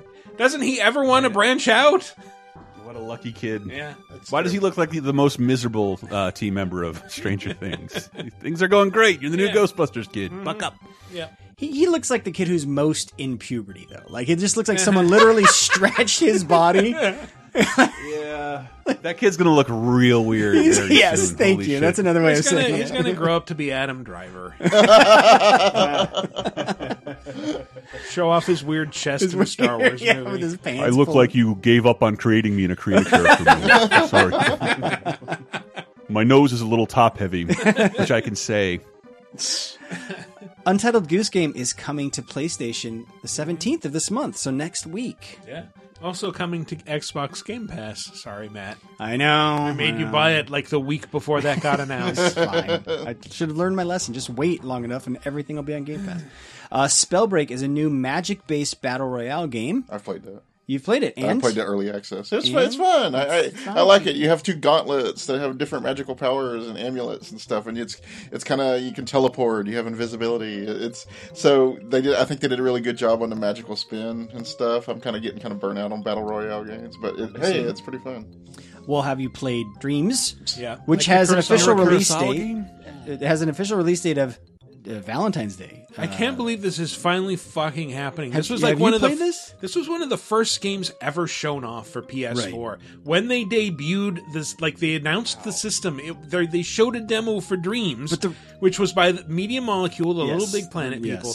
It has been in beta for I think the last couple years. Well, the reason I keep asking you guys if you played it, I have never met a human being who has played that game. But I see people on Twitter all the time posting about it, oh man, playing this game, mostly because I follow Media Molecule, so they're retweeting their beta testers. Right. But it's, playing that game is the part we all don't like about Little Big Planet. It's you're just creating stuff. You're creating levels in that game. But you're also playing other people's things. But the breadth of stuff that people have come up with is kind of incredible. I think somebody recreated PT in there. That was one of the first things that got shown off, and the person who created it actually broke their NDA by posting about it. But yeah, those things that they showed during the trailer, it's yes, there's a hugely disparate amount of things that you can play or create, and it kind of reminds me a little bit of Xbox had something similar. Project Spark, yeah, and that didn't last for very long, but that also just allowed for a lot of different kinds of game The creation. secret to outlasting your competitor is just not to release, and then wait. You just wait them out, wait long enough. Yeah, but it's interesting that it's this was one of the first games shown for PS4, and it will probably be one of the last games released. Wow, that's amazing. Well, I know this won't be the last thing released for this game. Kingdom Hearts 3 is getting DLC. It's going to be releasing January 25th, and it's entitled RE:mind. So remind, get it? Remind. Yes. Sorry, January 23rd, 2020 is when this is coming. It sees almost a year to the day the game came out. It sees the return of Aerith, Yuffie, and Squall, further wrapping up storylines from Squeenix's long-running action series. Wait, are they actually calling him Squall? Wasn't he Leon initially? Leon? Yeah. The site I was taking this news from was calling him Squall. Well, you should write them a very strongly worded letter. No, I don't think so. They did say Aerith. So, All right, that's something. Yes. That Predator game, Hunting Grounds, another asymmetrical multiplayer game, that's coming April 24th. It's confirmed. It looks pretty good. Somebody pointed out that's is that a sexy Predator? And I realized, that Predator has a female body shape. And I'm kind of slightly uncomfortable with the idea of Predators having boobs, just because I can't imagine nursing a baby with that kind of mouth. Yeah, boy. I'm sure they don't grow the tusks when they're little, but still. I think you're overthinking it. I'm just going to sure throw that out there. Got a point. Yeah. But they did or maybe they're underthinking it. Think about it. They did confirm you can play as multiple types of predators in the game. So yeah. There's a Chris Hansen joke in there somewhere. There's got to be, right? Michael, take a seat. Have a seat, Michael. Welcome to Matchmake a Predator. They showed off more of that Platinum game, Babylon's Fall, with an all-new trailer. Mm-hmm. It is a platinum game. You got some dodges, you got some melee combat, a lot of action. Hope they're beta testing that name. And then they showed off a teaser for Ghost of Tsushima, saying that more would be revealed that as of the time you're hearing this would have been last night at the Game Awards. Ooh. Yeah, so we'll have more to talk about next I've week. seen speculations a release date could be soon. Hopefully. Maybe early 2020. That's definitely one of the games I'm looking for. Is this the third year since when they debuted that game a couple E3s ago? I feel like at least back when they were doing E3s. Yeah. Yes, much like E3, we're wrapped up. That is all the news that's fit to play. Nice. Well, let's go on to the community segment, which is always is segmenting our community. Last week's question of the week, as you might remember, was, what's the first PlayStation game you owned or ever saw that convinced you to buy the system? Twisted Metal. Twisted Metal? Really? Just Twisted Metal? My buddy, I remember I told that story on a billion other podcasts, but like, because of the nature of, there was a Super Nintendo, and then there was like Sega CD and the CDI, and I'm like, I'm not really feeling this next generation of games. I don't really give a shit. And I met a buddy. He ended up becoming MB Spicules, who you've heard on the show before. And I met him at a slumber party, and he brought over a PlayStation. I'm like, I don't get this. And he's like, no, this is a little different. And they were playing Mortal Kombat 3, and like, I already have Mortal Kombat 3. I don't really care. And then we played 2-player Twisted Metal. I'm like, oh, this is a new experience I couldn't even imagine doing on any other platform. This is the best thing I've ever seen. And it made me totally interested. And then once I played Crash Bandicoot, I was like, fine, take my money. I want one of these. I'm back in. I don't want to edit a crisscross video, Sega, but I'm down for Twisted Metal. Nice. What about Mackie Mac? Me? Okay, you ready for a shock here? The first game, first that I ever played, to play PlayStation on was Uncharted 2. Really? And, yes. Wow. And that was... so you skipped the first two generations. Yes, I met, in the 90s, I wasn't, I played PC games mostly when I did play games and Nintendo. Wait, you're a Macworld guy. You can't play PC games. And now we're because learning dark things about you, Leaf. Because I became a game journalist, to be familiar, I went back and played a lot of this stuff. You're rolling in dough. You're going to order that $52,000 Mac Pro or whatever. Right? Oh yeah, God. We got it up to 60,000. I mean, 53 is the base, but if you add on like the display and everything, we got it up to. And the wheels cost $400. Are you fucking the kidding wheels me? cost. Okay, it was funny. So there was this. I'm getting off topic here, but there was this big discussion like before the day of, like how much are the wheels going to cost? And so most people, we said in $199, and John Gruber said, I'm going to say $329, but I really want to say $399. They're like, no, it's too high. For per wheel, or is this for? That's all four wheels. Okay, yeah. So like it's I could buy a $100. set of tires for that much. Yes, you could buy it. That's much less. An iPad Mini for that. Yeah. Wow, just to wheel around a thing you probably shouldn't be wheeling around that much. Yes. Whatever. To anyone purchasing one, I say good luck to your startup. Money well spent. Other people's money well spent. Yeah. Yeah, the monitor starts at $5,000. You can add a stand for $1,000, and then you can add an anti-reflective coating for another $1,000. So that's about $6,000. Oh, it sounds like when I go to get new glasses at the eye doctor. Yeah. They're like, "Oh, you want that anti-reflective coating? Your insurance doesn't cover that." I should have seen the writing on the wall when their budget computer started at $800. And then Apple, computers for billionaires and no one else. Now, see, that's what we've always said. It is a computer that your company is going to buy. Yes, it's not, Okay, real quick, you talking about getting us off track. I got to tell you guys something. So I was at the gym. Shocker, I know. They have premium water fountains now. You have to pay a subscription. Yeah. That is I saw one of different mine. than the plebe water fountain that is just free that anyone can use. No. This is $7 a month water that you subscribe, and then it gives you like 40 refill. It is the most bullshit. What is happening to society? That's like, so what the fuck? So some tech bros are sitting around saying, you know what, we should bring back segregated water fountains. That was the best idea the South ever had. We should bring that back. Oh my God. Yeah, How do we segregate without looking racist? We make people pay. Yeah. Wow. This is fucked up. Merry Christmas, everybody. God bless us, everyone. Oh, boy.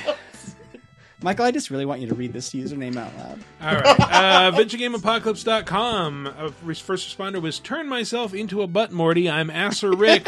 Rise of Pertahia? I think it's That is all the name, by the way. That's all the name. Yeah, says, after visiting Pizza Hut with my cousins one summer, I can remember two of my cousins excitedly explaining to me how they could get a demo disc from Pizza Hut.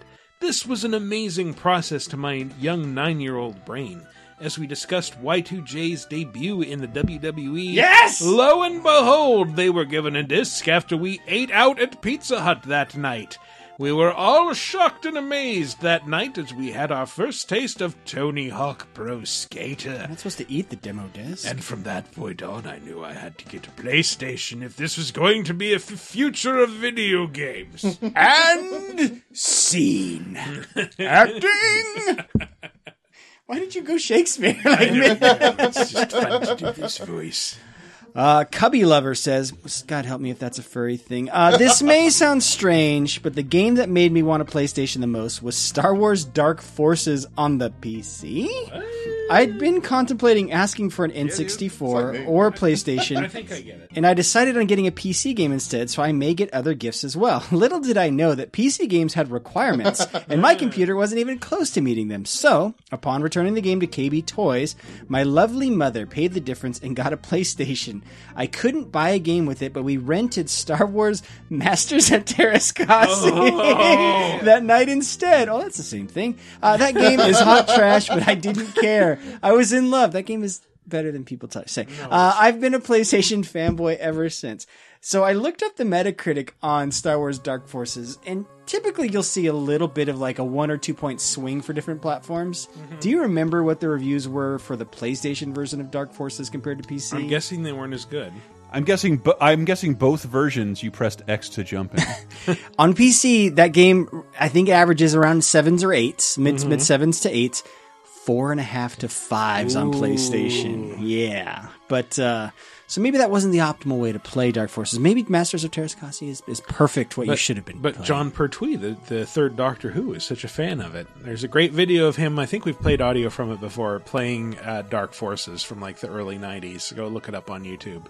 John Pertwee, Dark Forces. Okay, yeah. Will do. Okay, from Twitter, we have Kyle Lucky12 says, I was at my aunt's house back in like 96 and 97, and her son living there at the time asked if he had seen this console. He put in Gex. Yes, I thought it was amazing. I couldn't believe how much talking was coming from this game.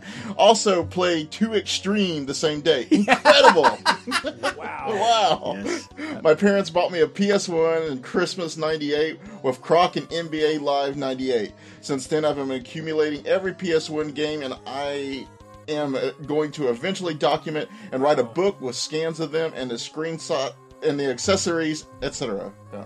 Okay, famous tech showcase Gex. If you really want to win someone over, it was from an era when games didn't have a lot of digitized speech, so that would have been pretty impressive. I think by the time Gex 2 and 3 rolled around, people were pretty sick of it. There was like so much talking coming from this game. Yeah. Wait till Telltale. I didn't even know. Dana Gould is now one of my favorite comics. Yes, but I think he was commissioned to not only like be the first celebrity voice in a game, but he wrote it. So it's what's the word? Cloying? It's difficult. It's difficult to play because of his voice acting, but like it's a branch of something different the games had never done before. Because like I don't know why when he gets hit they only recorded like 3 Brady Bunch references, but man, it's annoying.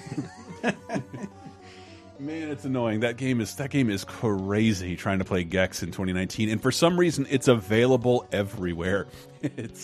I played it on my Vita. Oh man. Who is this? William 0406. I'm going to call him William April 6th. Sure. My birthday is in August. Oof, there goes that theory. And I was saving my money for the N64 release. My best friend in high school came over and brought his PS1. He traded the majority of his SNES games to acquire. We rented Destruction Derby, Twisted Metal, and Resident Evil. We stayed up most of the night getting to the guard shack in RE.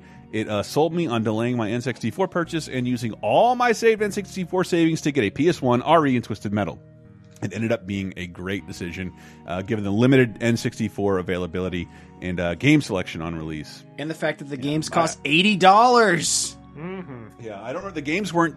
All the games were readily available, but they were $80 fucking. The systems were hard to get your hands on. Remember that was like following a trend from the Super Nintendo. Like, remember Final Fantasy VI came out and it was $60 because they were literally charging you for the chips inside the game. Yeah. And then it's I also wonder, like, just because like. I get it that we don't need demo discs anymore, but it would be nice, to like load up your system and like pop in a demo disc and play a little 2 or 3 Extreme. But there was no such demo disc for the N64. It was a weird advantage that PlayStation had, like packing its system in with like a bunch of free demos. That's very true. Yeah, you can't do the demo cart for N64. That would cost $20. The demo cart would cost money. Absolutely, that would suck. On Facebook, Chris Lihosit says Twisted Metal 2. I stopped by a friend's house and they were listening to some rock music as I walked in. Turns out it wasn't something on the radio, but CD quality sound. They had that system I heard about with those funny controllers, so we took turns playing until we got Mr. Slam's wonderful ending. A second controller showed up one day, and before long we learned every square inch of every level. I had to get a PlayStation. Once I found a demo kiosk at a store, I convinced my mom that Crash Bandicoot was the future, and we finally got it one day. Not for Crash, but for Twisted Metal 2 and Tomb Raider. I had heard something about nude codes in an EGM. I built my collection up and spent thousands of hours during my teen years solidifying the hobby as something that will always be a part of my life, and having friends over in my parents' basement damn near every day as we bonded over Tekken 3, Blitz 2000, and Austin Powers movies. Oh, yeah. Orlando Anaya says, in 1997, I had little interest in the PlayStation. I had a Saturn that I was disappointed with, and I really wanted a Nintendo 64. My parents were definitely not going to get me a new console that year because they just got me a Saturn the previous Christmas. Luckily, though, a local video store had an N64 they would rent out, and every so often I would get my mom to rent it for me. One weekend, I went to the rental shop, and somebody else had rented the N64. Bastard! So they offered to rent me the PlayStation instead. I decided, why not? Grabbed a game and that looked interesting, took it home, and set everything up, and that was when the intro to Wild Arms played. That was the year I discovered my love of JRPGs, and that was the moment I knew I had to get a PlayStation. Oh, that's cool. Absolutely. Yeah. He actually put a link to the Wild Arms intro in there, but I just a lot of whistling. Yeah, I remember that. Yep. We have a couple video responses. First comes from friend of the show, Gallatin Carhart. Good morning, BGA. This is Gallatin Carhart here, just checking in with you. It's been a while. I'm here at the Bowling Green Christmas parade. I got Crypto here. You see me in my Mr. Rogers. You hear Mr. Rogers back there? The neighborhood. We got all these kids up here. I am just answering this week's question of the week. And the question being, what PlayStation game is the first one you played? Mine would have to be Kingdom Hearts. That's the first time. That's the only reason I first bought a PlayStation 2. And Kingdom Hearts was awesome. Loved it. Loved me some Disney. And that's all I needed. That, played 2. Then I played other things, but Kingdom Hearts is what got me. Crypto's kind of a PlayStation player, but he's more a 4. He digs 4, you know. Anyways, well, that's about it, fellas. Y'all take it easy. And hopefully you'll be able to enjoy the parade. Take it easy. Bye. Wow, did I say Nico was overdoing it? Thanks, Jason. We got to get him a lave mic or something, man. And finally, Red Rock 963, who says, Hey VGA, it's Red Rock 963, joined by my purr monster Alice on this lazy Sunday evening. And it occurred to me that pretty much every PlayStation purchase in my entire life has been motivated by a Final Fantasy game. The PS1 was Final Fantasy VII, PS2 was Final Fantasy X, the PS3 was Final Fantasy XIII, and my husband actually bought me the special Final Fantasy 15 edition of the PS4, mainly because he kind of wanted his PS4 back because I was playing the crap out of it. And yeah, I'm kind of glad that Square back then jumped ship from Nintendo to PlayStation because it kind of introduced me to a whole swath of Japanese RPGs. And I think for the past 20 years, the PlayStation has been the JRPG system. I own more Japanese RPGs than probably any other genre, so my PlayStation collection is huge, and I gotta say that the Switch is kind of slowly catching up on that. So, We'll see.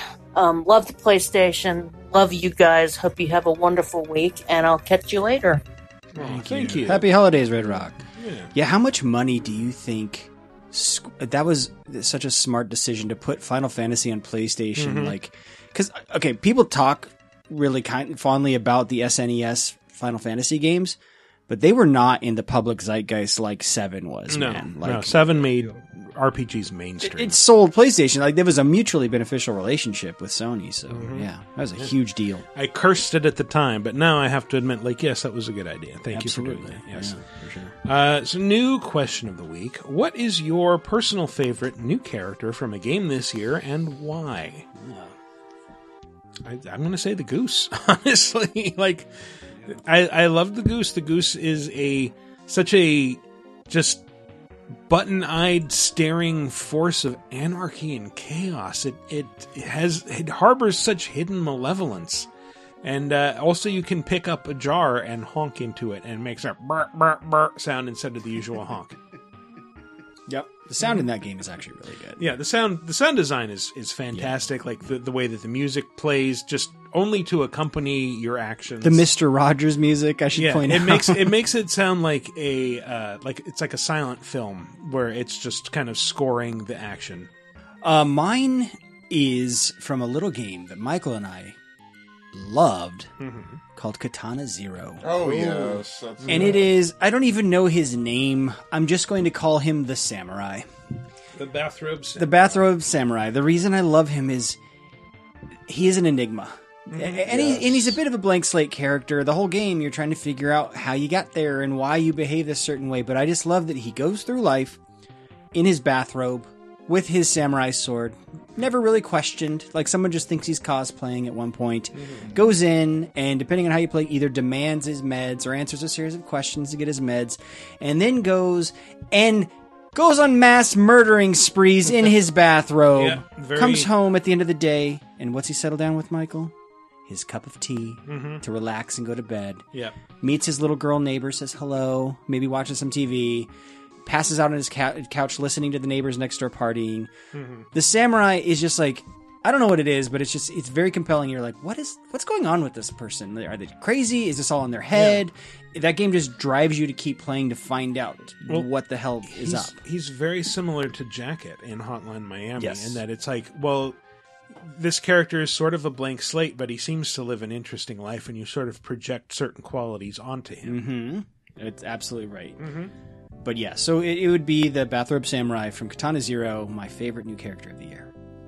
As for me, since we basically already did BDO1, I'm struggling about this, and I'm probably going to regret it, but I'm sorry. I like Cal Kestis. What? Yes. What? Yes. I know everybody's like, oh, he's so white bread. He's so normal. And, The Ginger Jedi, Cal Kestis? Oh, he's so nice. And it's just like, and it's like, he loves this little robot, but at the same time, he's kind of badass. And it's like, And that's part of the reason I put BD1 on the list, is because without BD1, Cal would be a very boring character. yes. It's true, but it helps bring out the best of him. Yeah, that's true. That's true. And I think he kind of shows, the real, in the movies and stuff, you normally get to see the Jedi and stuff being as part, or they're sad about their order or something like that. But he, stripped of all that, you kind of see what made them so noble in the first place. And I think he's a very good example of that. And, he is just, kind of like a norm.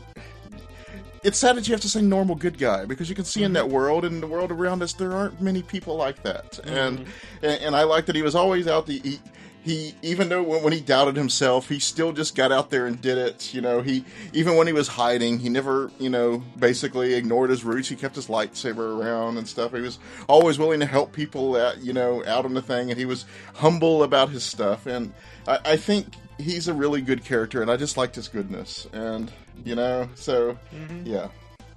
I also like his story in that it's like one of the few places where you see aliens speaking in English and acting like humans instead of just like, rah, rah, rah, rah, rah. I'm speaking in Greedo language, whatever the fuck. But yeah, it's just like his first friend is just that guy who's like, Oh, come on, you don't want to end up like me, a weird-looking alien on this scrapping world. Man. Chris? I mean, it's the fucking goose. Like, it wasn't just that, like... Cause I don't like the game, I think, as much as most people do. Well, you and Matt can commiserate. The interest generated in it was one of those things that made me both annoyed and happy to live in game culture, just because it was just so all over the place. Yeah, people giving a fuck about geese again. Weird. We all collectively had geese experiences after that. Yeah. If there's one thing I will give the Goose Game, it's that you can show it to any non-gamer and they immediately understand what's going on and love it and want to control it. They're like, "Oh, let me play the goose. Let me try the goose." You know, it's I played that game in front of my whole family and they all got to participate. And like, what am I supposed to do? Like try knocking that, like shit like that. It was great. And when else have you been able to say it has a honk button? Yeah, it does. When I'm driving. Honk. God, I love that game. Yes. my Prius. Just gonna annoy the shit out of everyone on the road, like that episode of the Michael Richards Show. Isn't that like one of the early episodes? Like his horn was broken, or was that Seinfeld? Did anyone watch the Michael Richards remember show? What are you talking about? I think I remember commercials. Wasn't he like a detective or something? Maybe it might have just been a Seinfeld where his horn was broken and it was just honking constantly. That sounds more like it. Yeah. Anyway, who was your favorite new character of 2019? Let us know. Go to VidjagameApocalypse.com. Answer in the comments under episode 346. Alternately, hit us up on Twitter at VGApocalypse, which is a great place to post videos, by the way, or you can visit the official LaserTime community on Facebook. There'll be a thread there where you can answer. Anyway, that's been our show. Let's go out with some plugs. Leif, where can people see your stuff? Hey, you can find me on Macworld.com. Don't cover as many games as I'd like these days, but occasionally I write for PC World. I cover a lot of MMO stuff like World of Warcraft, Final Fantasy XIV. So chiefly these days, if you don't talk me, if you find me talking about games, that's what I'm talking about. Otherwise, I'm on Macworld talking about Mac stuff. I do write a lot about Apple Arcade. Apple Arcade is really good. I don't really feel like it's getting any attention it deserves. I was kind of skeptical about it at first, but I think it's actually a really good service. Also, I will talk about what I'm doing with games on Twitter sometimes. You can follow me on Twitter at Leif Johnson. That's Leif Johnson, regular old spelling of Johnson. And that's it. That's me. I'm very sad with Apple Arcade that I managed to finish Grindstone, and I just want to echo the words of Shuhei Yoshida when he said, "Hey Cappy, I finished all 150 levels. Please make another 150 for me to finish." Yes. The game has an ending. That's how you know it's an arcade game and not free to play. Mm-hmm. Yeah. I just assumed it was a Candy Crush type thing. Yeah, so did I. Maybe it'll go on endlessly. It doesn't. That man's exhausted, though. Mm-hmm. He has to, take a break. Yeah, so take a break. But I want more, and I'm kind of like, oh, no, now do I play on my... I guess I'll just open Twitter again. I won't play a game. Let's play a game. Try not to get depressed reading Twitter. Yeah. I'm trying to cut back on Twitter. I actually almost thought of deleting my account recently, and you know what? I might have done it if I didn't have a darn blue check. Do it. Yeah. I think they might have done it for me. I think they were talking about purging inactive accounts. I'm like, go the fuck ahead. I don't care. It's not good for my mental health. I have to. Yeah, man. Twitter blows. Like, why? I don't feel this sort of rage doing anything else in my life. Why does this trigger this? Mm-hmm. Yeah. I don't get yelled at by this many anime advertisers on any other platform. Speaking of Twitter, I've been running a series of polls on Twitter at VG Apocalypse all about the Game Awards. So obviously the Game Awards, by the time you've heard this, would have happened the night prior. On next week's show, we will be talking about the results and we'll be comparing them with your fan picks to see how you guys did. Hopefully you did well. And we'll be shouting, "Fix, fix," every time the results are different. Every time it's not Death Stranding. Every time the award is Death Stranding and they show a clip of Jeff Keighley. And then, head on over there, check out to see those poll results, and then head on over to @CheapPodcast, which is the official Twitter account of the LaserTime Network's unprofessional podcast about professional wrestling, where co-host TL Foster and I talk all about the WWE, the AEWs, the New Japan Pro Wrestlings, and yes, this time we even talked about a little NWA and Ring of Honor. So yeah, we just put up a free episode where we were reviewing NXT TakeOver War Games! War Games! As well as Survivor Series. We have some other fun stuff planned for before the end of the year. And then, of course, in January, it is the Royal Rumble. We have that to look forward to. So you can bet we'll be doing shows around that. That is at Cheap Podcast. And hey, Laser Time's back, baby. And if you like games, I do think you're going to like this episode. It was put together hastily, but it took forever. But I don't think we've ever recorded a show this late and maybe Drinkle in our lives. But it's pop culture through the lens of the NES. I think everyone I'm recording with is of a certain age. Nintendo is one of those things you were super obsessed with. So when you would see a property get licensed and put on the NES, you're like, oh, well, this is legit, I guess. Like I should maybe check out Bucky O'Hare or Gilligan's Island, even though there's 30 years difference in between this production. And we try and go through the timeline of basically the question is, what is the oldest licensed game on the NES? And it does span a century of licensed entertainment. And we try and come up with the equivalent. Like if a Rocky and Bullwinkle game in the NES is like if you had a Green Acres game on the PlayStation 4 today. Wow. And it's a bunch of fun sound effects, a bunch of fun factoids about all this weird shit. But yeah, if you were a little kid growing up with a Nintendo, like it kind of introduced you to an entire world of previously made entertainment, the likes of which only cable had done for previous generations. So does that make sense? I knew of Gilligan's Island and stuff before I had a Nintendo. You know what's interesting about that Gilligan's Island Nintendo game? It was designed by Human Entertainment, the company that went on to do the Clock Tower series. But seriously, like Fester's Quest, the Addams Family movie wasn't out yet. Like we were introduced to the concept of the Addams Family through the NES. Some of us. Well, some of us had Nick at Night, and right, but some of us didn't. And I remember it was on daytime. I've never had it. And I remember watching Addams Family. Yeah, no, it was on daytime. Yeah, it was on daytime. Yeah. I'm sure it was, but that's the thing. Like the NES was sort of like cable in that way. Yeah. That it just if you were a property worth a shit, you would have an NES game, and if you were pouring through Nintendo Power, I'm like, who the fuck is Felix the Cat? Let me look into this. And you end up discovering a century-old cartoon character through the Nintendo. Anyway, and then I think stealing an idea from Michael and the rest of the internet, look forward to our Movie of the Decade podcast. Yes. Another, where we deliberate, me and four panelists, what is the best movie of the decade. As a reminder, the 80s were when those Felix the Cat clocks were really popular. Yeah, that's true.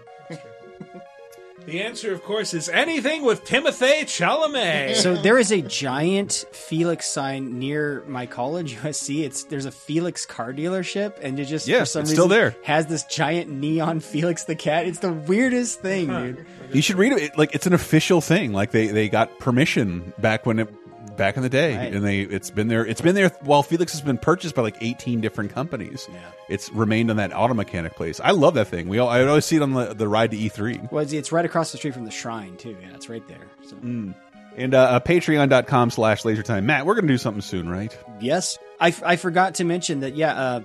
For Cheap Podcast, we have our Patreon exclusive shows at the $5 a month or more level that you get exclusive access to the preview shows, where I actually just debuted a brand new segment that moving forward will only be on the Patreon exclusive Cheap Podcast shows. And that is 30-2010 Wrestling Edition, where as we're previewing the pay-per-views, we took a look back at that pay-per-view 30, 20, and 10 years ago. So we break down, in our recent free episode, to give you a little taste, we break down what Survivor Series looked like in 1989, 1999, and 2009. And oh boy, have things changed. And speaking of pluggery, 30-2010, I didn't know I could talk this long about Avatar, but it turns out I can. Would anybody be interested in watching the Avatar movie with us live? Like rewatch? Who has watched Avatar in 10 years? I have not seen it since I saw it in theaters in 3D. Same. It's there on Disney Plus. I think it's worth a revisit. It's more about like, is anyone interested? No. Let me know. Maybe tweet Cantista. You're asking the audience this. Yeah, you too. I don't think Avatar deserves as much hatred as it gets. But you haven't watched it since it came out, have you? Yeah, but I've watched it like a lot. I saw it 3 or 4 times in theaters. And so I have what do you call it? Vivid memories of it. And I understand the criticism, but I think that's really more a result of like nobody wanted it representing the most popular, best, successful movie of all time. It will be interesting to see how your opinion evolves after you watch it again. You know, I bet you could get Sam Worthington to watch that with you, because what the fuck else is Sam Worthington up to? Oh, the unforgettable Sam Worthington. Man, that guy must have had pictures of an executive, because he had a really good 3 years. It was in everything. Call of Duty to Terminator. And it got weird to the point where it's like, normally Australian people, when they're speaking with an American accent, they cover it up quite well. But like, if you concentrate, you can hear his coming through. Yeah, well. Yeah, he's the movie star nobody asked for. Yeah, and nobody remembers. Anyway, that's been our show. As always, you can visit us on Twitter at VGApocalypse, or me personally at Wikiparas, and visit us online at VideoGameApocalypse.com. It's a great place to leave comments. That's been our show. Thanks for listening, everybody. We'll see you next week.